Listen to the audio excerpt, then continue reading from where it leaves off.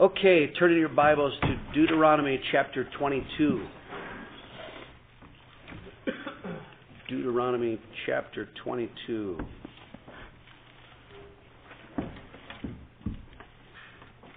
Isaac is going to read the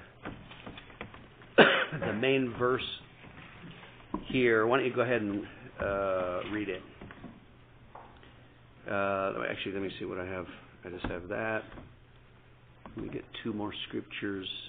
Eli, read Acts 20:27, and Nathan, read 2 Timothy 2:15. Okay, here's a passage Isaac's going to read. It's out of the Old Testament law. Go ahead and read it. The whole chapter? No. 22:9 through 11. Okay. You shall not sow your vineyard with different kinds of seed, lest the yield of the seed which you have sown and the fruit of your vineyard be defiled. You shall not plow with an ox and a donkey together. You shall not wear a garment of different sorts, such as wool and linen mixed together. Okay, this is a passage out of Old Testament law. Old Testament law has what would be to us, seems like some strange rules here. Don't plant two different kinds of seed near each other. Don't use two different kinds of animals at the same time, and don't mix two different kinds of cloth. That's the essence of the passage. So, what does that have to do with us? This is important. This is actually a question that came out. I'm getting back. I don't see him here today, but Dwayne Renz asked me about this passage in his Bible reading, and he asked, what, with Old Testament law such as this, how do you develop sermons out of these Old Testament law commands? And so that is what we're going to look at. This lesson has to do with sermons in Old Testament law. And we're going to look at putting together a sermon here. Okay, let's look at an incorrect approach to the Old Testament, first of all. The Old Testament contains the law. And these are primarily found, you have the Pentateuch, the first 5 books of the Bible, but Genesis is historical.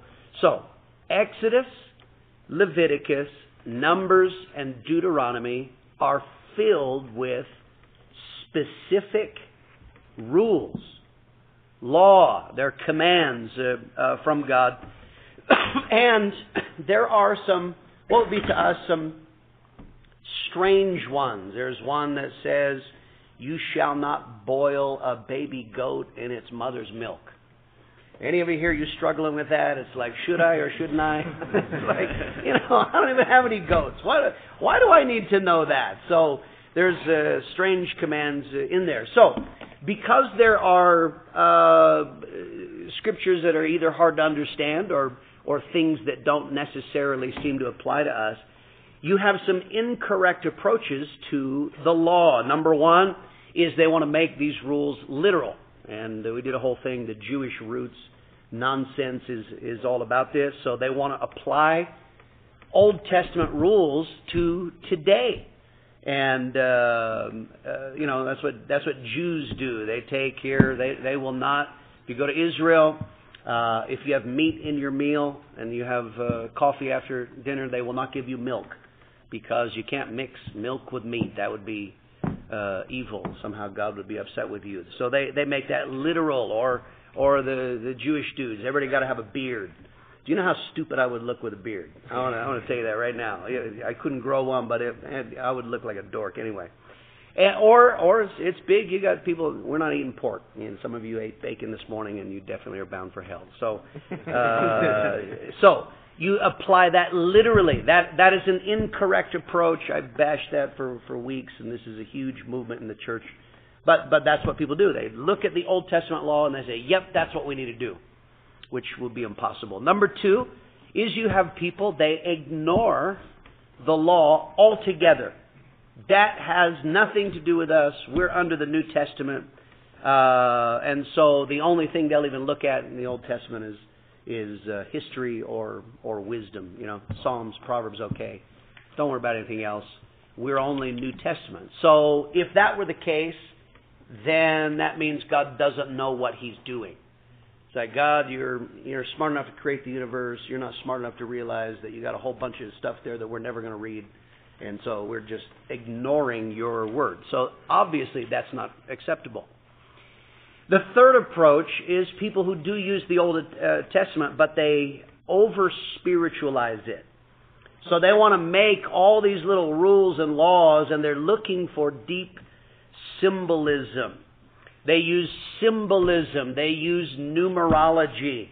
And so they're always... So if you are looking heavy symbolism and numerology, basically you could take a scripture and make it anything you want to be. I heard a sermon from a guy one time, and he was talking about the fact that David took 5 smooth stones. And so he said, you know why he took 5 smooth stones? Because there are the 5-fold gift ministries of the New Testament, pastor, teacher, prophet, evangelist. I don't know about that. Who knows? We don't have any way. The Bible doesn't say that's what it is. But he's making a big deal about the number 5. And so this is what it means because there just happens to be 5 somewhere else in the Bible. That's what it means. I don't know. He was going into battle. That's what you do. You take enough ammunition. That's how I look at it. But anyway, so you over-spiritualize. So if you over-spiritualize, man, you can go off in some... Because basically there are no rules on how to interpret it. Just make it whatever you want it to be. So, that's not helpful. All 3 of those are wrong ways to approach the Old Testament. If you ignore the Old Testament altogether, you're not going to grow in the Word. Number 2, you're going to fail to preach the whole counsel of God. God intends the whole Bible to be preached. And so you can't ignore it. And then thirdly, you can get into some strange false doctrine. And you're worrying about symbolism and numerology and things that we can't really prove one way or another. Then people really get off in false doctrine in that. Acts 20:27. For I have not shunned to declare to you the whole counsel of God. Okay, the whole counsel of God.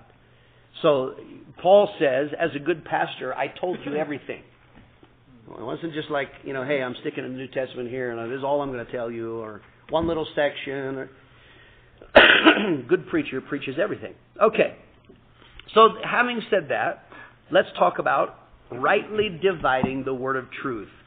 So we have a command that's given in 2 Timothy 2:15. Do your best to present yourself to God as one approved, a worker who does not need to be ashamed and who correctly handles the word of truth. Okay, your translation says correctly handles.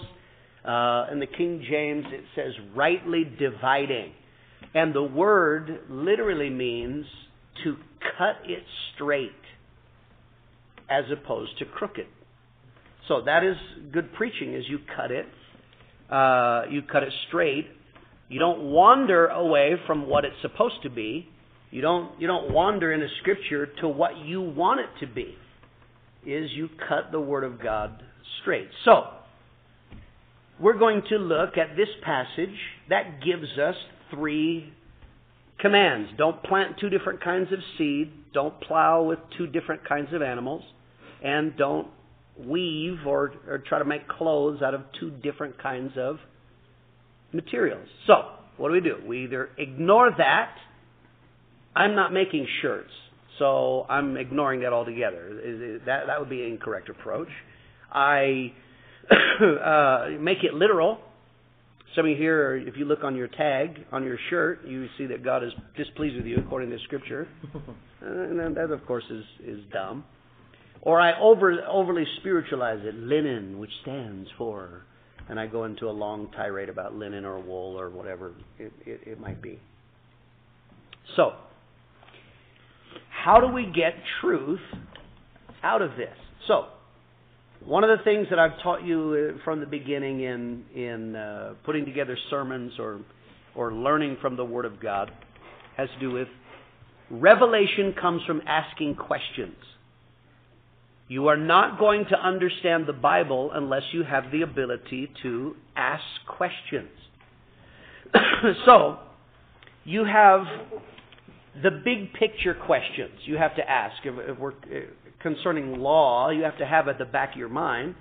The big picture questions would be, why did God give the law to His people overall? What was the purpose of the law? You know, in a big picture, there were more. You know, there's more than one reason. But what's the big picture of it all? Isaac? Because of sin. But what does that mean? Yeah. To illustrate how bad sin was and how much stuff we had to do to try to pay for it. Yes. Okay. So if I'm gonna give this to you so we can get it through. So the law had two main purposes. One, it shows us our need for outside help. So what he's saying is, if you see how bad sin is and how involved and how impossible it is to get rid of it, you need outside help. You can't fix your own sin. And back then it was animals had to be sacrificed. Well, obviously looking ahead to Jesus Christ. Number two, the law had to do with demonstrating differences in God's people. God's people are not the same as unbelievers. So those are the two big picture. If you're looking at anything in the law, you have to have that at the back of your mind. Why does God give us all this stuff? To show us our need for outside help and to show us how we are supposed to be different from the world. So, it's not simply that God is worried about mixed material clothing. Okay, you have a woolen linen shirt or suit, God would be displeased. No.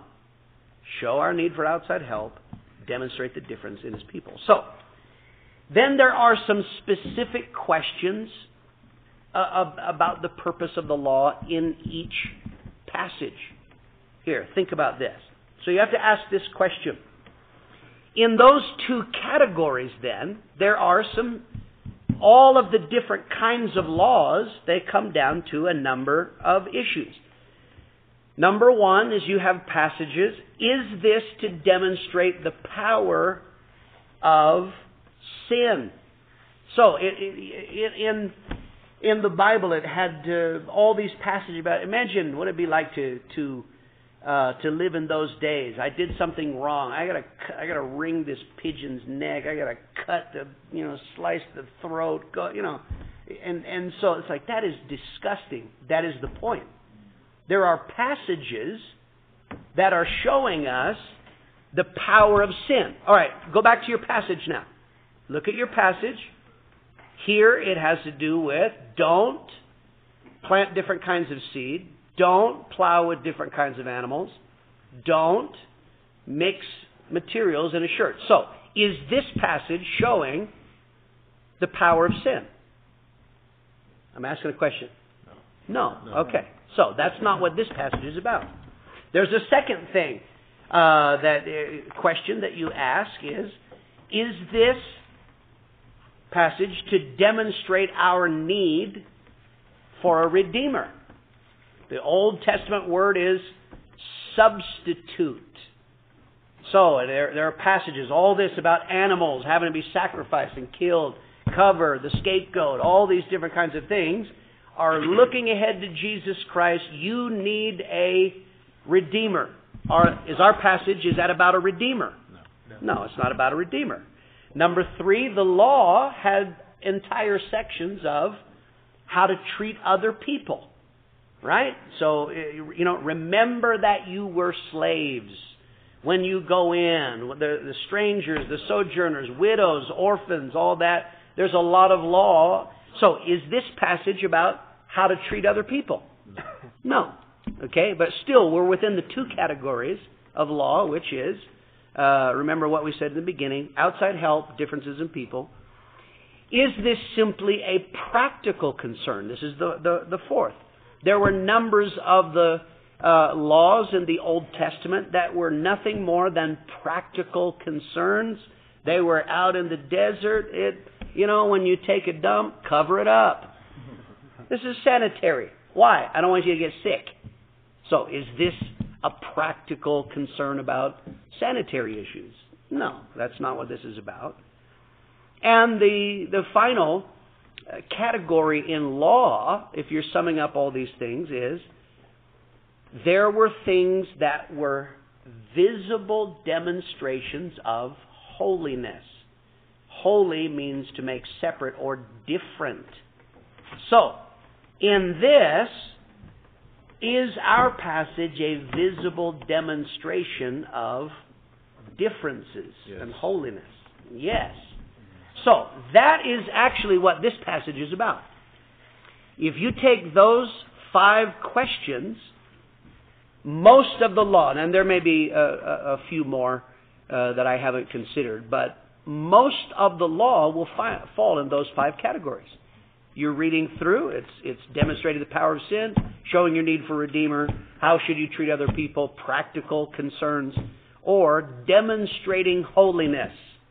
And that is what all of the law shows this.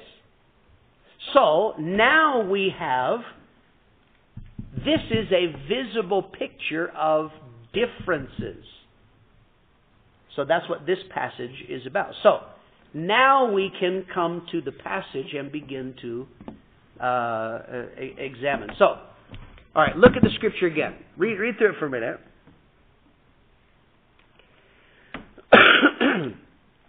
So this is going to be about, in a big picture, about demonstrating holiness or difference.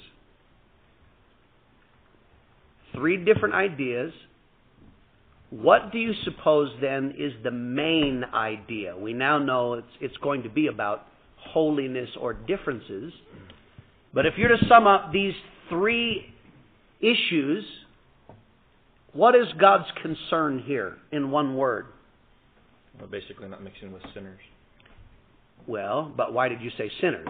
That's not what it says. What's the concern? Would it be order? Yeah, it can be. So you're jumping ahead, Matt. You're making an application. We're not applying. What's the concern here? Defiled? Yeah, well, that's a result. So that's good. I'm making you think. So so Matt's jumping ahead. He's trying to apply it. You're saying it gives the result. If you do, he's saying this is what will happen. So, but before you get to what it's going to do, or before you're going to apply it, you got to decide in a word, what in one word is this scripture about in each of these? Mark? Equality? Not really. Purity? Purity is what he wants in the... What is it? Mixture. Okay, mixture. That's what it is. So all you did is you went too far, Matt. So, mixture. So, the main idea of this passage, this is always... If you're going to understand any passage, you have to find out what is the main idea. So we have 3 different applications, all of which is, he says, don't mix seed, don't mix animals, don't mix cloth. But it's all about mixture. Okay, so now that you have the main idea, now you can begin to understand it. So he's talking about the principle of mixture or the dangers of mixture. So now that you have the main idea, which is mixture, you look at this instead of trying to make it symbolic and, this has to do with linen, which is the symbol of something. I don't even know what linen would be the symbol of. I don't know. So let's now go through these 3 things and let's ask the questions of what would be the practical effects if they mix it. So, number 1, don't plant 2 different kinds of seed in your vineyard. What would be the practical effect if you were to plant 2 different kinds of seed? 2 different kinds of fruit. Okay, that would be possible. Maybe barrenness. Why? Because, there's 2 different kinds of seeds. The soil might not be right for one. Okay, it does. Yeah, go ahead. Is it because one could take all the nutrients and all the water and choke the other one out? It can be, yes. That can be a matter of one grows high and blocks the light. It can be one has better root systems. Yes. Yes.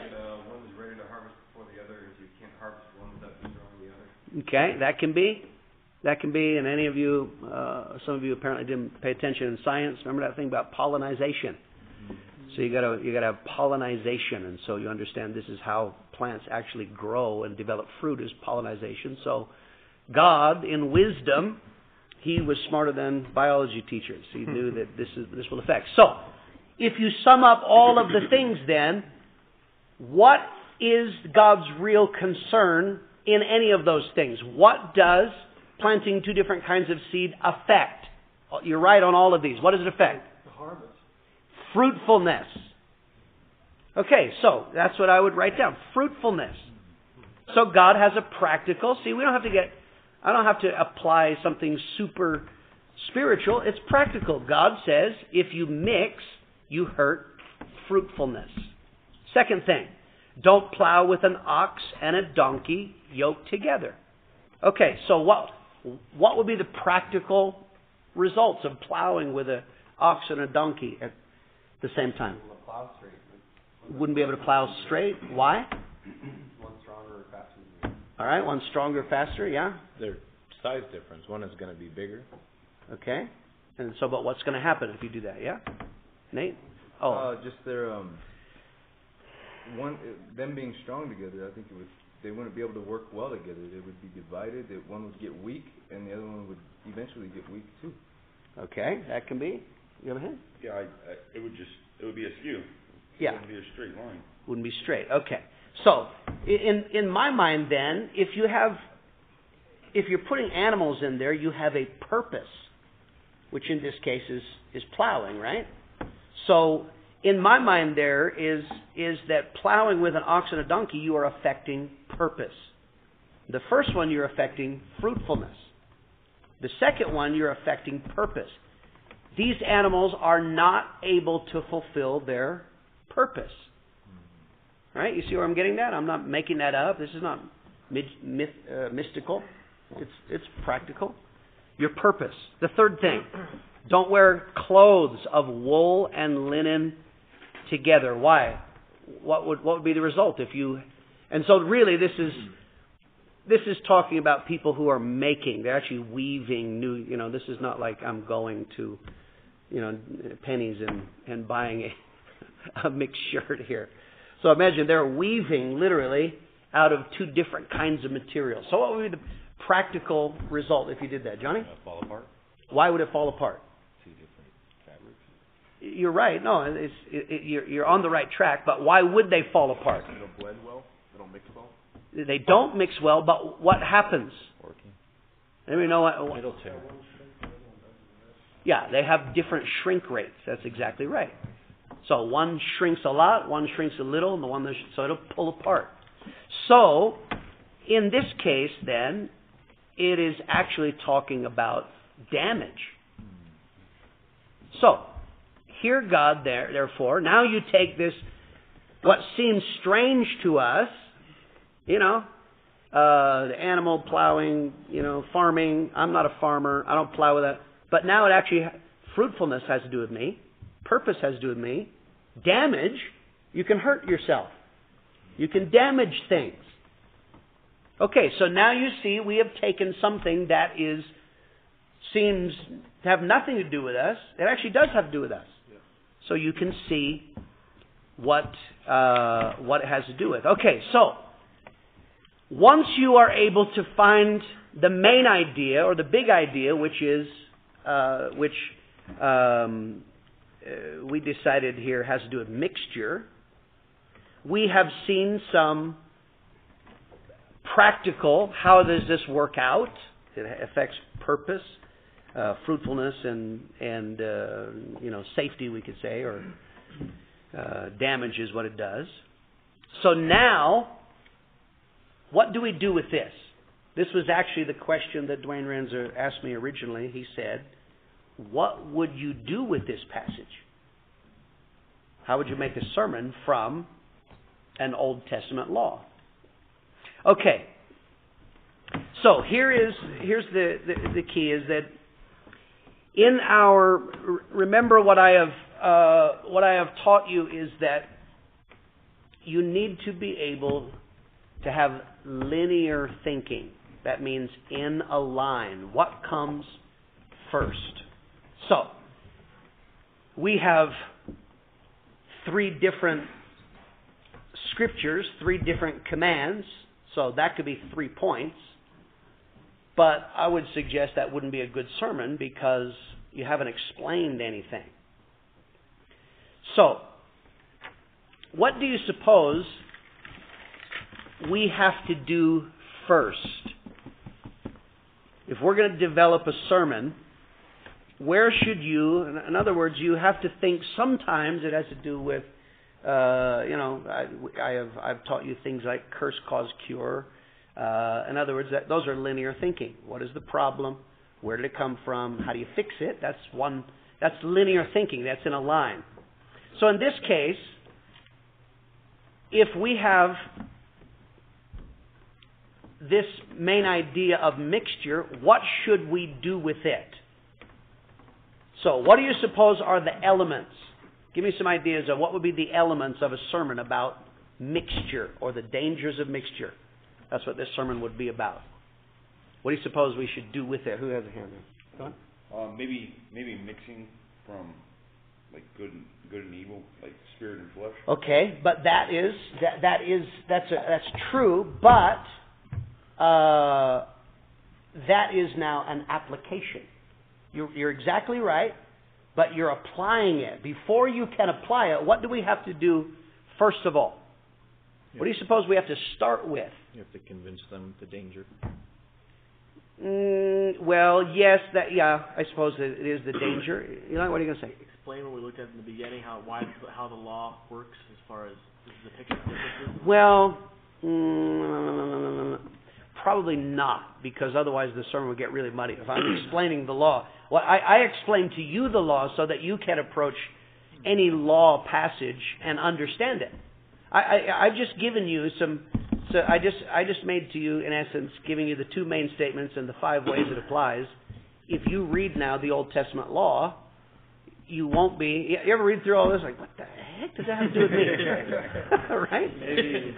So I've just given you. You can now understand it, but I would not suggest that you need to explain that every time to the people because that'll be too much. What are you gonna say? Maybe the importance of this, because earlier we were talking about how we're reading it and it may not apply to us right now in today's life, but really it is important because there's a lot in these 3 verses that normal people would just look right past. Okay, yeah, that's true. So what I would say is that we have to build a case.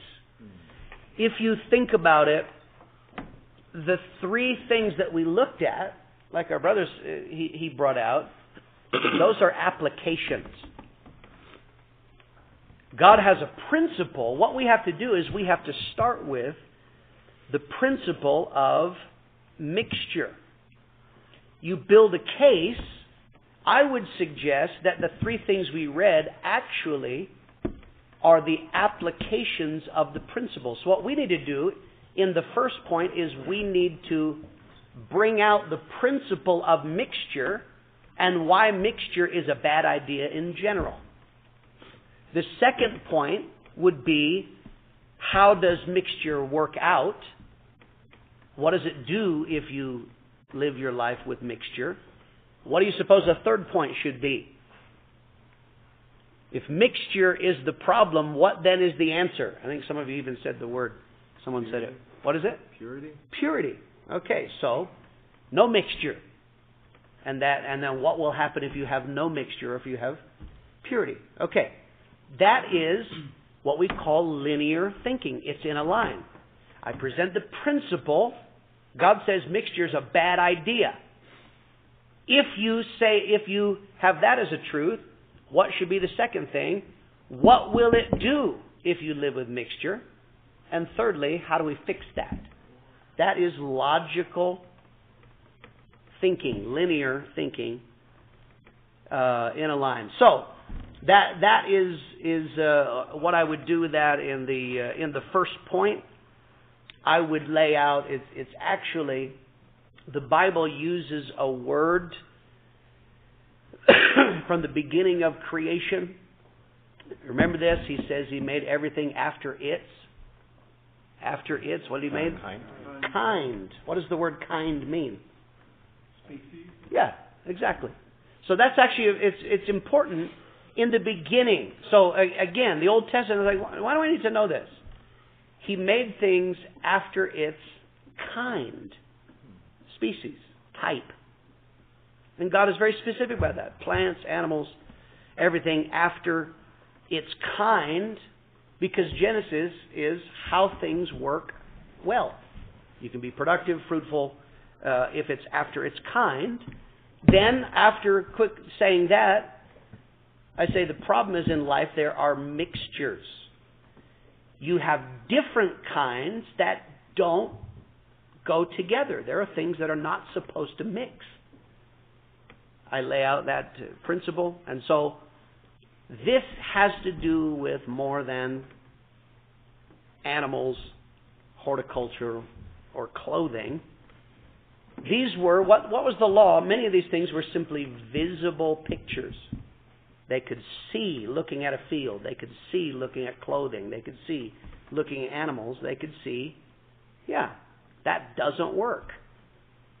Or this is the way it should be. So really, what would be now in the overall, our brothers started to say it, so overall in the mixture, what is God's actual concern about mixture? What is He concerned about us mixing with? Go ahead. Unpure. It is unpure, but in this case, what do you suppose the biggest concern God has for His people here? What are we? I was just thinking of the illustration that you did with somebody. You stood on a chair. You had someone stand on a chair, and you said it's easier to pull down than to pull up. Yep. So that is the application. So what is it in your life? If I say, Andy, mixture. Watch out, man. That is the big deal. So. Like peanut butter and jelly? What are you talking about? What is the mixture? What are we talking about? Mixing with the world. Yeah, but that's a big term. What is? How do you mix with the world? What is it talking about? Yeah, not really.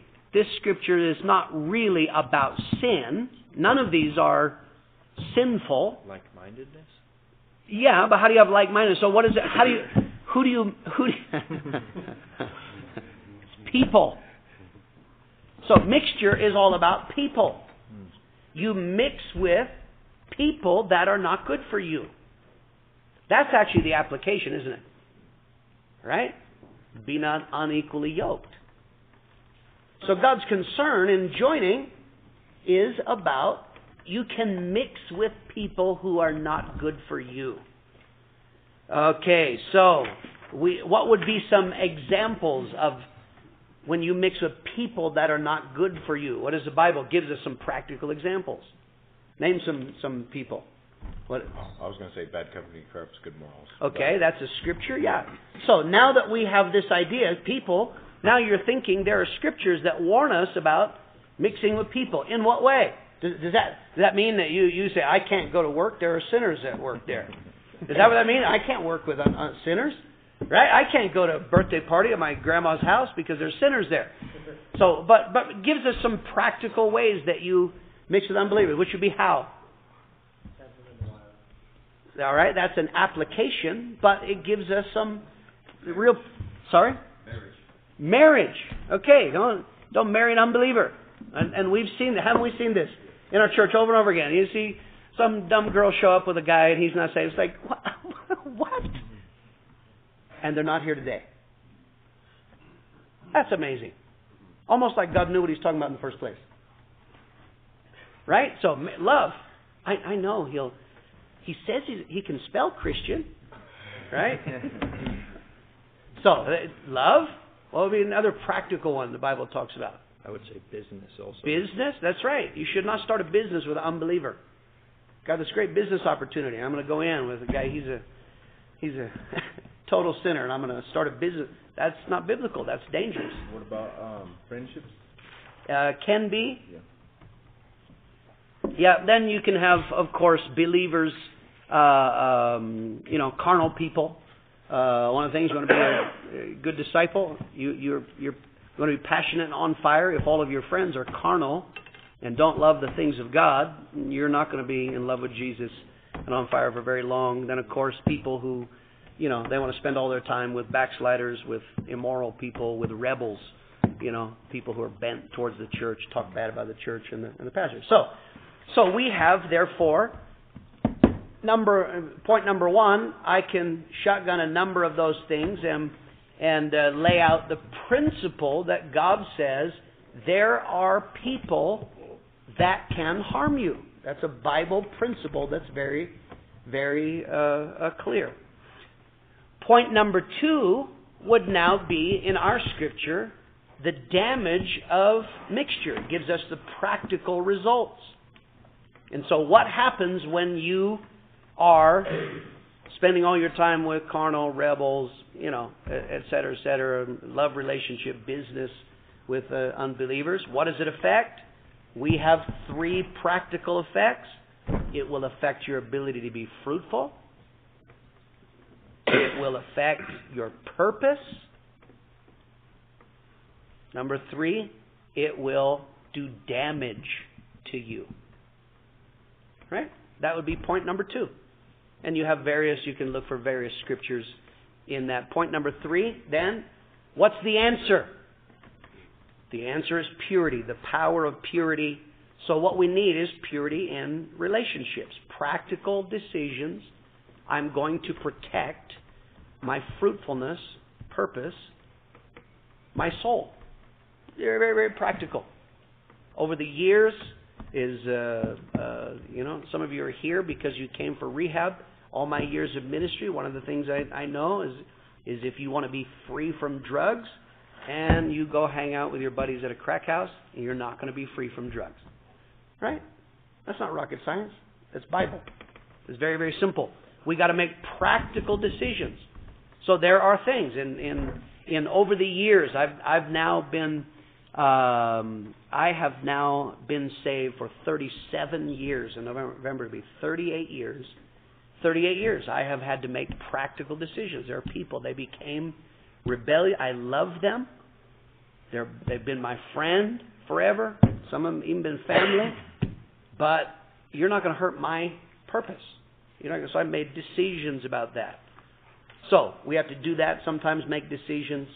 Timothy says, if anyone will purge himself from these. So there are times in which I'm going to make decisions about relationships. Then the blessing, you always want to end with the blessing and with hope.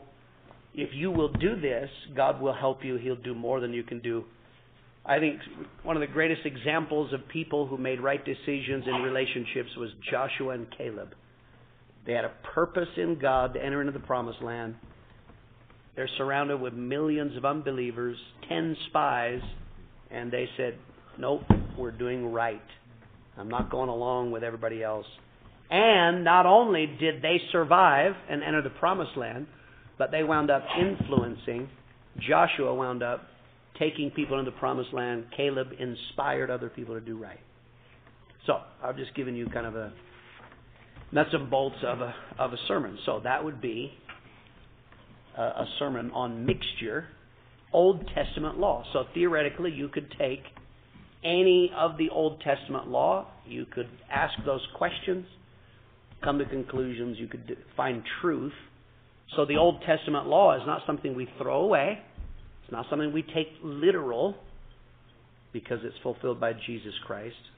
And it's not something that we over-spiritualize, but you find out what was the purpose in the writing of the Scripture. Okay, let's open for some questions. Yep. Two questions. Number one, this Scripture also be read to for the reason why we don't live with people from the religious world that have strange beliefs and doctrines. Yeah, absolutely. That's another application. And then, that is, and then, what was the other thing? Are there any texts that you won't preach from? Like, I understand we preach from every part of the Bible. Are there any scriptures that are this is obscure, this is strange? No. I think that you should preach from any text in the Bible. I would just suggest to you probably the more inexperienced you are, you're not going to aim for the obscure scriptures and try to explain these very obscure. What you don't do is you don't try to make a major emphasis on an obscure little reference. This is what it means, and I'm going to do a whole, there was only one little phrase. So shouldn't do that. So if you come upon a scripture, I think I asked you once about the concubine being chopped up and things that are just beyond your, is it then just extreme caution trying to understand it? Then you don't want to start ham-fistedly going at it. Yeah. So I mean, there are passages probably that I would, there was a time I would not have been able to understand what the scripture means, right? So I've gained experience, and so obviously you're going to be farther along because I'm giving you information that maybe I didn't have in the beginning. So you can. So sometimes it's like, I don't know, I'll come back to that another day and leave that. But all of the Bible should be preached. It's just how are you going to preach it? Nate? And so in writing this, Pastor, would you touch base on, there's some, like, especially with family, that was one of the biggest things for me, is like, there are some inevitable mixtures, you know what I mean? But like, and new converts, like, maybe you should take someone with you, you know what I mean? Like, or Yeah. Obviously, there's practical, number one, we get new converts. It's very common when you fall in love with Jesus, you want other people to have what you have. So it's very common. Someone gets saved, they get powerfully saved, and they say, you know what, all my family live in Maine or Alaska, and I'm going to go and witness to them all. So, and we say, that's a very good idea, but maybe not. You need to get strong first. So that's a practical. Or if it's someone here and you're dealing with drugs and alcohol, your whole family are drug addicts and alcoholics, and there's a birthday party, you probably shouldn't go alone. That's just a practical. That may be different for each person. So, and I think you touch a few different generalities, but I am confident in the Holy Spirit. The Holy Spirit says more than I can say in any sermon. Because otherwise, every sermon I have to say a lot of stuff, wouldn't it? How would this work out in every possible situation? I'm confident if I lay out the principle of mixture, touch a few areas, God may specifically put His finger on somebody's. It may apply differently for each person. Holy Spirit's good at that. Would you say that understanding this would make it easier? I know we're not supposed to argue with people when we're witnessing, but sometimes they'll bring up Old Testament stuff that maybe I haven't even read or something like that, and I don't know how to directly answer that. I know we need to go back to the cross and Jesus. Would this help to filter through what they're saying? If they're saying, well, it says that, something crazy, like one of the laws or something like that. How do you...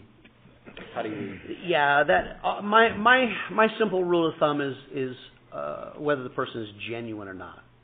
Right? You do get people that they are genuinely confused. I don't mind trying to tackle the question if I feel that they are I don't get it. Why do they kill people in the Old Testament? Why do they have there may be a genuine, then you just get a guy, every drunk knows that Jesus turned water into wine. Right? So I'm not going to argue that. Okay. That's dumb. So if they're making an excuse, it's not... Yeah, if it's an excuse, then I'm not going to... that's not your problem. Okay. Right? I got people that I've been witnessing and people do that, and they, what about the starving children in Africa? It's like, yeah, and what are you doing for starving children in Africa? Are you really laying awake at night? Come on. That's an excuse, So, but there are people who genuinely, you don't have any problem with answering something, but always bring him back to the heart and to the cross.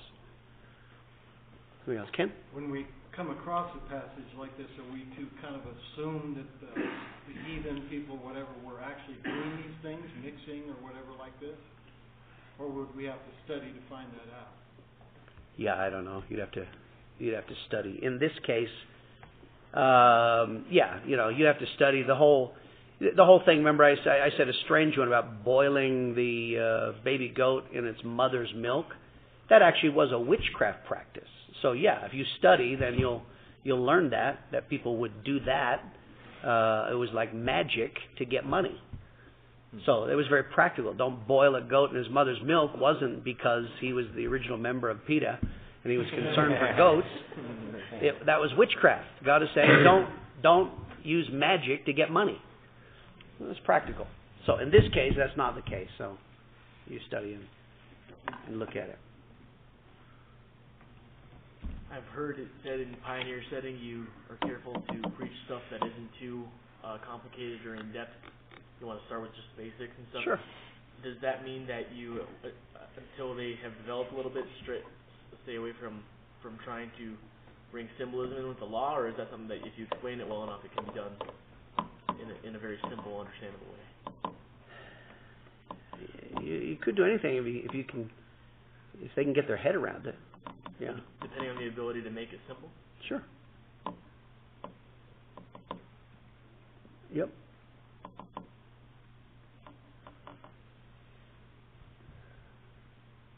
Something else.